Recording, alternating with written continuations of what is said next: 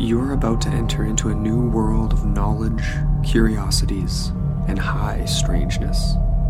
This is a podcast of Straight Up Strange Productions.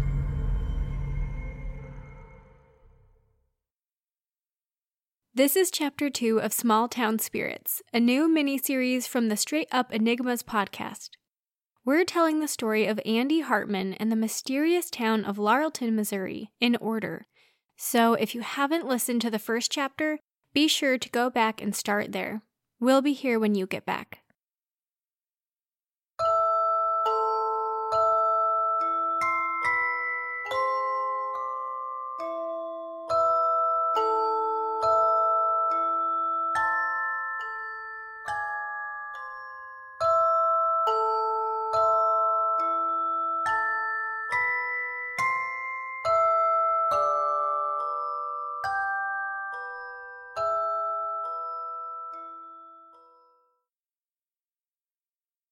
I burst out of the stairwell and only started breathing normally again once I'd taken a few steps across the speckled sparrow's blue carpeted floor. "Hey, Andy, are you okay?" Steph called, then emerged from behind a rack of dresses.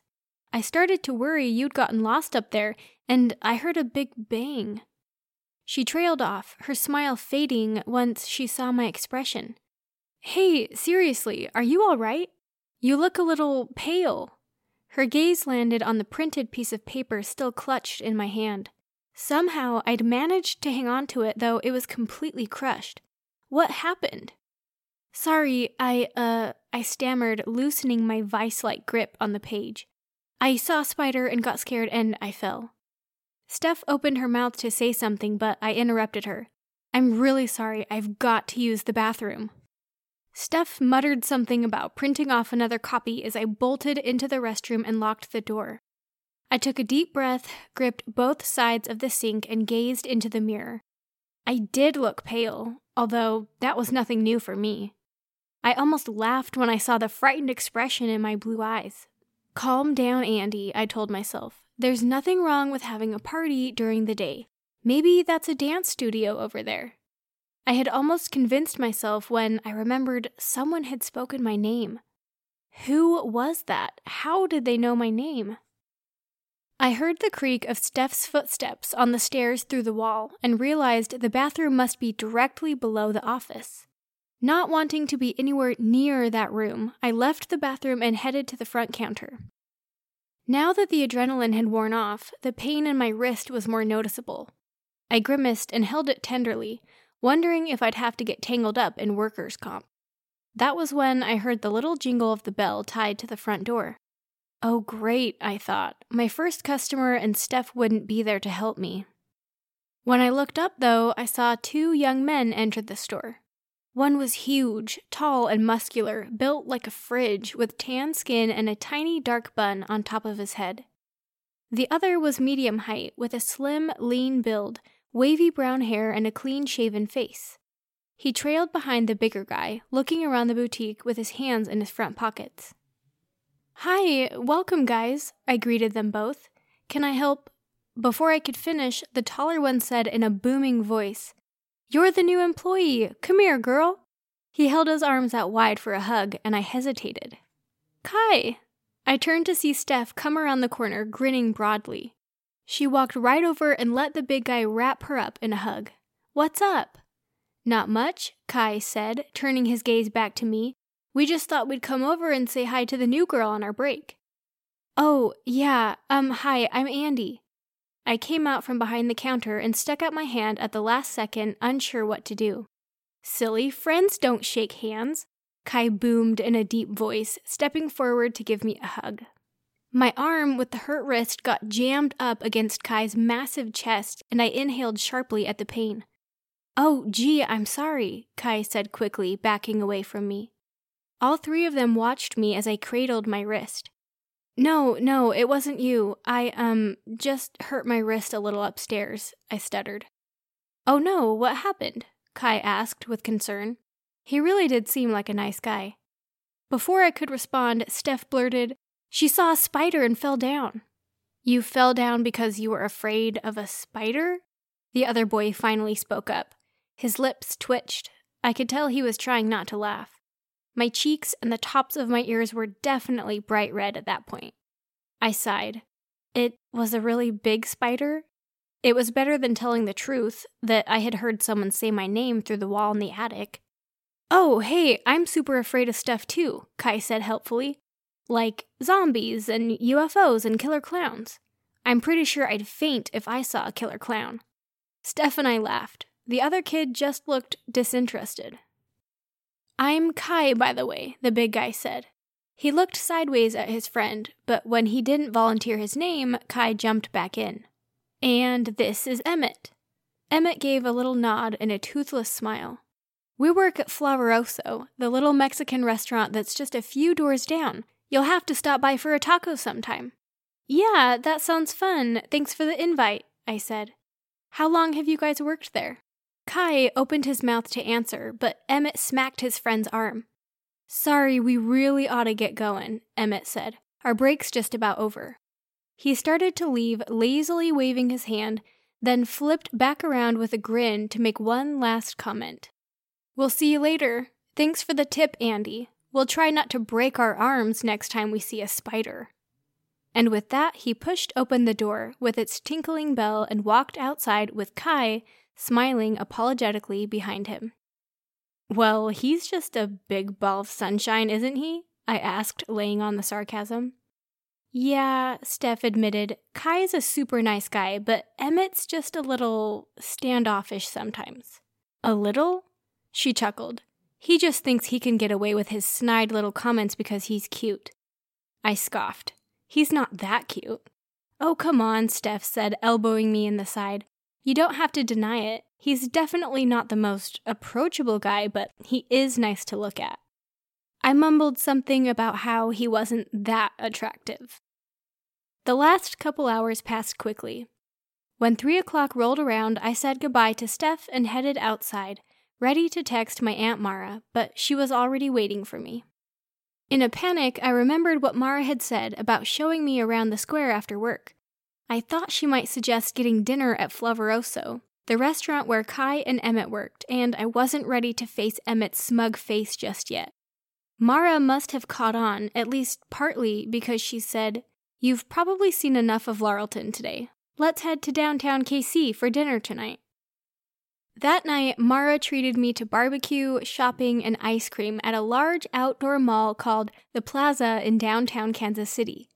It was fun hanging out with Mara, and it was a relief to forget all about the voice I had heard in the attic. Back at Mara's house, we watched a chick flick in our pajamas, and by the time I dragged myself to bed, I was so tired I didn't even think about the young woman I had seen the night before.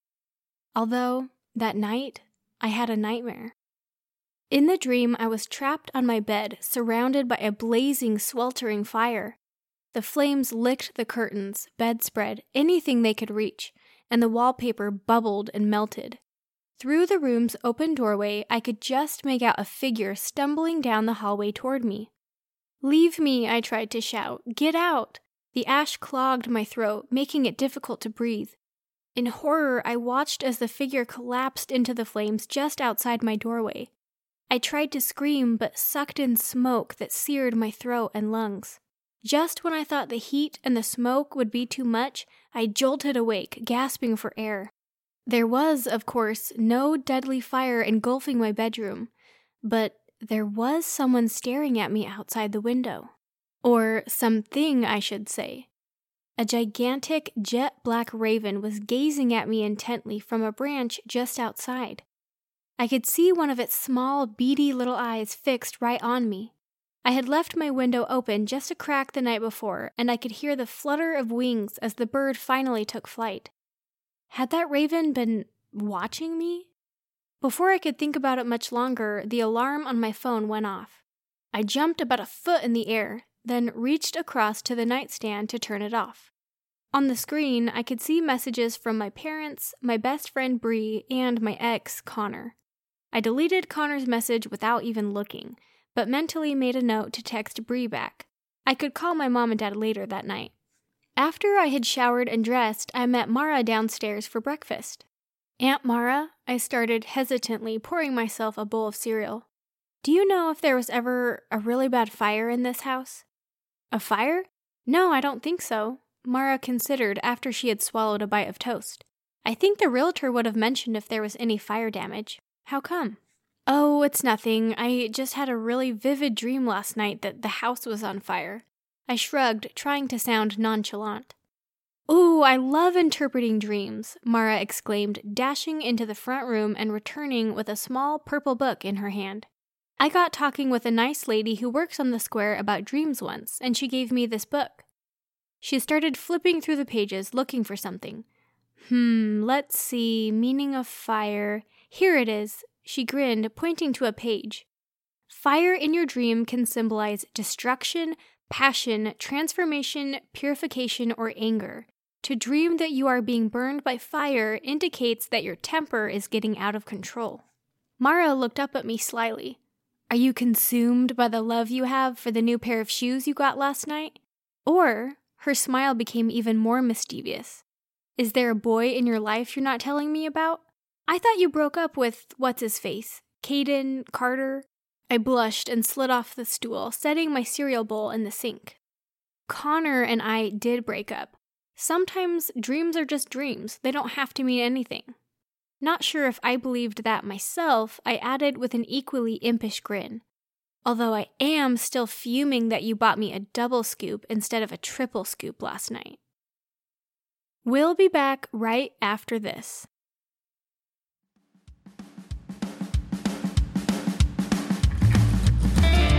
Good evening, everybody, or morning or afternoon or whatever, it doesn't matter. We are Graveyard Tales. Now, if you like ghost stories, hauntings, cryptid encounters, and the weird history behind them, then you should join us in the graveyard. You can find us on any of your favorite podcast providers. Check out our website at graveyardpodcast.com and follow us on Facebook, Instagram, and on Twitter at GRV.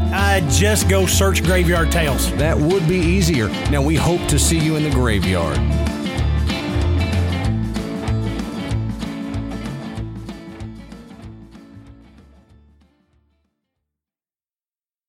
Thanks for listening. Let's get back to the story. I left for the square on my own that morning, looking around at the different shops as I walked. I passed a hair salon, law firm, quilting store, and a couple restaurants. I hurried past Flavaroso without looking inside. It was a windy morning, and I kept having to fling my hair out of my face and off my chapsticked lips. Once, when I did this, I happened to look up to the tree-lined horizon, speckled with church steeples and brick buildings. One building seemed to stand just a little taller than all the others. I was amazed I hadn't noticed it yesterday. Stopping for just a moment to look, I could make out a line of dark windows on the building's top story. I suddenly shivered for no reason at all. It was windy, but it was a warm summer breeze. I had just torn my eyes from the blank windows when a loud caw sounded right next to my ear. I about jumped out of my skin as a large blackbird whooshed past me and arced upwards into the sky. It was the same raven that had been sitting outside my window that morning. I didn't know how, but I just knew it was the same one. What was going on? Voices in the attic, terrifying nightmares, a stalker bird? What could be next? Feeling very flustered, I hurried into the Speckled Sparrow and nearly ran smack into my new boss. Monica was tall and slim, with jet black hair and a wide, toothy smile. She chatted with me for just a couple minutes before saying regretfully, "I've got to run. Got to do some shopping before I pick up my daughter from preschool." Not 5 minutes after Monica left, Steph grabbed her car keys and headed toward the front door. "I might have forgotten to tell you yesterday, but I have a dentist appointment today. I won't be gone long. Don't be breaking any more wrists while I'm gone. Text me if you have any questions." Before I had the chance to say anything, the door closed behind her with a little jingle. Feeling a little nervous about having to run the cash register by myself, I started wandering aimlessly around the clothes racks. I had only just decided to rearrange some dresses by size when I heard the bell tinkle. Stepping around the rack, I saw an older man, probably around 70, in khakis and a Hawaiian print shirt slowly approaching the front counter. "Good morning," I said in greeting, stepping over to stand behind the counter. "Can I help you find something today?" The older man smiled and shook my hand across the counter. "You must be Andy." His whole face crinkled when he smiled. "Monica told me she'd be getting a new employee soon, and I just thought I'd come say hello.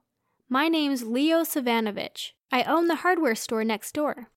"It's so nice to meet you," I said with as much enthusiasm as I could, trying to mask my confusion. If there was a hardware store next door, how could I have heard music coming from its second story yesterday? "How are you liking Larlton so far?" he asked kindly. "Oh, it's great. Such a pretty little town for sure." Mr. Savanovich nodded in approval. "We love it here too. So much interesting history. You know, our shop next door was a pharmacy when my father first acquired it. Did you know the store you work in was first a bank?" "Yeah, Steph did tell me that," I said, my gaze flicking over to the bank vault door. "All these buildings must be really old." Yes, very old. This bank opened in 1857, I believe." He turned away from me to look out of the Speckled Sparrow's front windows and pointed. "See that building across the square? You can just make out the little plaque on the corner. That's the Lester Lawless Hayes Bank and Museum. It was here years before this bank," he said, tapping his finger on the front counter. "Lester Lawless Hayes?" I asked with a small smile. "Yes, he's a bit of a legend around here. He was the leader of a band of outlaws, called themselves the Hayes Gang. That bank over there was one of the first they ever robbed. That's where they committed their first murder, too." Goosebumps spread over my arms and legs. Someone died in that building? Is that why they've made it a museum? It seemed a little macabre to name a building after someone who had killed an employee. "Yes and no," Mr. Savanovich explained. "That bank is now famous because it's the site of the first armed bank robbery in U.S. history. Happened right in the middle of the day, too. The Hayes gang made out with almost $60,000 when they met a young college student on the road just outside. One of the outlaws must have thought the boy was trying to alert the authorities because he shot him dead right there in the street." Mr. Savanovich frowned sadly.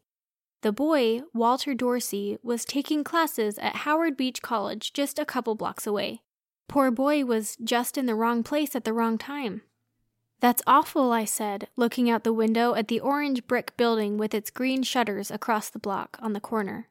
"Yes, it is. No one wanted to use the bank after it was robbed.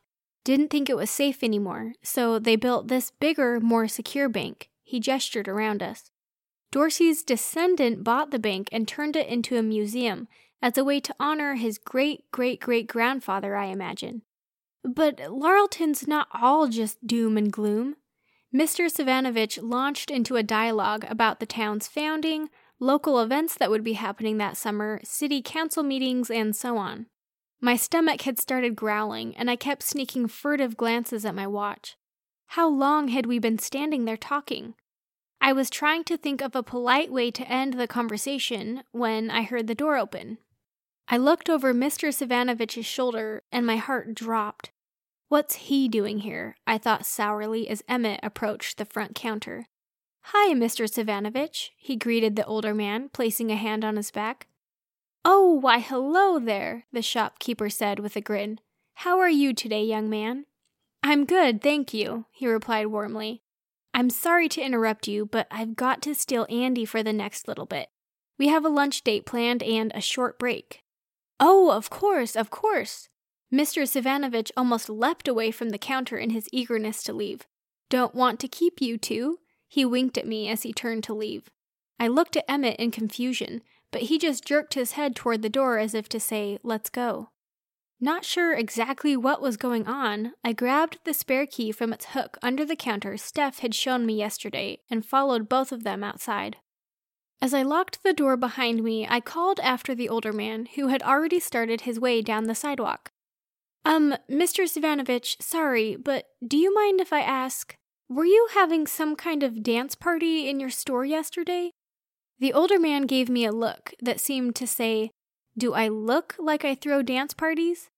No, he chuckled, his eyes twinkling. "No dance party. Why do you ask?" "It's just, I thought I heard a big crowd of people talking and music playing from next door. I was up in the attic yesterday and I trailed off at the shocked expression on his face. He looked pale, as if he'd just seen a ghost. I'm sorry, I've got to get back to my customers, he mumbled and dashed as fast as he could away from us and into his shop. That was weird, said Emmett, taking off down the sidewalk in the opposite direction. I didn't have time to focus on Mr. Savanovich's reaction at that moment because I was busy keeping up with Emmett. Emmett, where are we going? To lunch, he shrugged. I was just passing by the Sparrow and saw Mr. Savanovich inside talking your ear off. I thought you could use some rescuing. Oh, yeah, thank you. I was getting pretty hungry. I faltered as Emmett pulled open the door to a restaurant. I panicked. Emmett, I left my wallet in the store, and I packed my own lunch for today. I wasn't planning. Don't worry, Emmett said gently, placing a hand on my back and ushering me inside. Lunch is on me today. My mind was reeling as we made our way to a picnic table set on a grassy area outside the courthouse. Emmett had been so snarky yesterday, and now we were on a date? Had I missed something? Oh, watch out, Andy, Emmett teased, brushing aside a small spider scuttling across the tabletop. Don't go fainting on me, okay? I shot him a look, then sat down across from him. He had ordered us both mac and cheese with brisket, which sounded strange but smelled delicious. Thanks again for buying me lunch, I said as he passed me a plastic container full of warm food. No problem. He shrugged as he speared some cheesy noodles onto his fork. We ate in silence for a few minutes until I could hardly stand it. I cleared my throat. Hey, did I miss something? I got the impression yesterday that you weren't really in the mood to talk to me. Now we're on a date? Oh, this isn't a date, Emmett laughed, not meeting my eyes. Unless you want it to be, he added, glancing up at me from under dark eyelashes. No, I blushed, exasperated. Was this guy just messing with me? What is this, then? I gestured between us. I told you, I was already on my way to lunch when I saw Savanovich talking to you. I figured you needed saving, so I got you out of there. The old man's tried to set me up on so many dates. I knew he'd leave if I said we had a date. He ate a couple more forkfuls and then continued. I'm sorry if I was rude yesterday, by the way. I had some things on my mind and wasn't really thinking straight. I sighed. It's all right. I'm just having a hard time reading you. I'll be as transparent as possible from here on out, he promised, his lips twitching into a playful smile. We're just two people having lunch together. Trust me. If we were on a date, you'd know. Butterflies raced around my stomach, but I willed myself to stay focused. Emmett tried not to smile. What was Savanovich saying to you anyway? Repeating the minutes from last week's city council meeting? He was telling me about the Hayes gang, actually, I told him stiffly. About the bank on the other side of the courthouse and how someone actually died there. Have you ever been to the museum there? Sure, Emmett said, finishing his food and pushing the plastic container away. Went there a bunch on field trips as a kid. It's pretty boring. The ghost stories are kind of cool, though. Ghost stories? My heart started pounding. The shock I felt must have shown on my face because Emmett laughed. Well, the stories aren't real. Geesh, calm down. You look like you're about to pass out. You're a big scaredy cat, aren't you? I scowled. I'm not a scaredy cat. It's just, are there lots of people who have seen something? They say they've seen the guy, the college kid who was shot during the robbery, either out in the street or up in one of the second-story windows. But why would he be upstairs? He wasn't inside when he died, I wondered out loud. Emmett shrugged. He might not have died there, but something like a robbery creates a lot of negative energy. All that energy from the shooting and the robbery might allow him to move freely in and out of the building. Surprised, I crossed my arms and raised an eyebrow. Number 1, that sounds like a bunch of hooey. Number 2, I wouldn't have thought you'd know anything about spirit energy. Number 1, Emmett said, reaching across the table and stabbing some of my food, which I still hadn't finished, with his fork. Who says hooey? You sound like my grandma. I shot him a withering look. Number 2, I don't really. Kai's interested in that stuff, and that seems like something he would say if he were here. When Emmett reached across for another forkful, I smacked his hand away. I finished the last of the mac and cheese, then got up and walked back over to the storefront with Emmett. Well, this was fun. We should do it again sometime. Emmett smiled crookedly. Yeah, maybe give me a little bit of warning next time, I said, my toes curling stupidly when his smile widened. How about I meet you here, same time tomorrow? Is that enough warning? My heart fluttered. He wanted to spend his lunch break with me again? Yeah, I think that'll work. See you tomorrow then, he grinned. Oh, and don't worry about packing a lunch tomorrow either. I'll grab some tacos from the restaurant. And with that, he turned and walked down the sidewalk, disappearing into Flavaroso. Feeling both nervous and excited, I unlocked the store's front door and headed inside. I immediately went to the front counter to grab my phone. I had to fill Bree in on what was happening. I told myself to get a grip as I opened a new text. Hadn't Emmett been super rude and condescending to me yesterday? Why should I be excited to have lunch with him again, no matter how cute he was? I was just about to press send when I got the funny feeling I was being watched. I looked up out the front windows of the store and gasped. Chills ran up and down my entire body. I couldn't breathe. Staring directly at me from a second-story window of the Leicester Lawless Bank and Museum was a young man in a white shirt and long-sleeved dark suit jacket. My phone slipped from my hand and landed with a loud smack on the wooden counter, which caused me to jump and break eye contact with the mysterious figure. When I looked back at the window, he was gone.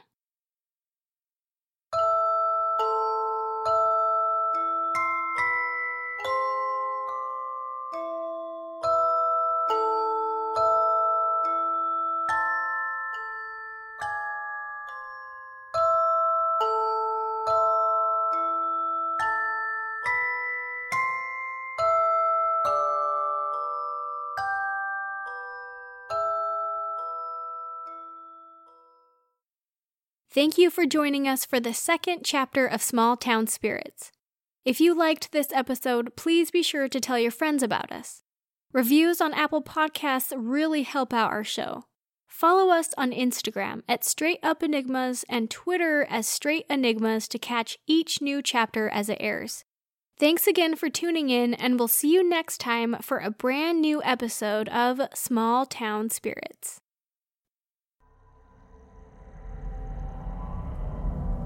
This podcast is a part of Straight Up Strange Productions. Discover more shows like this one at straightupstrange.com.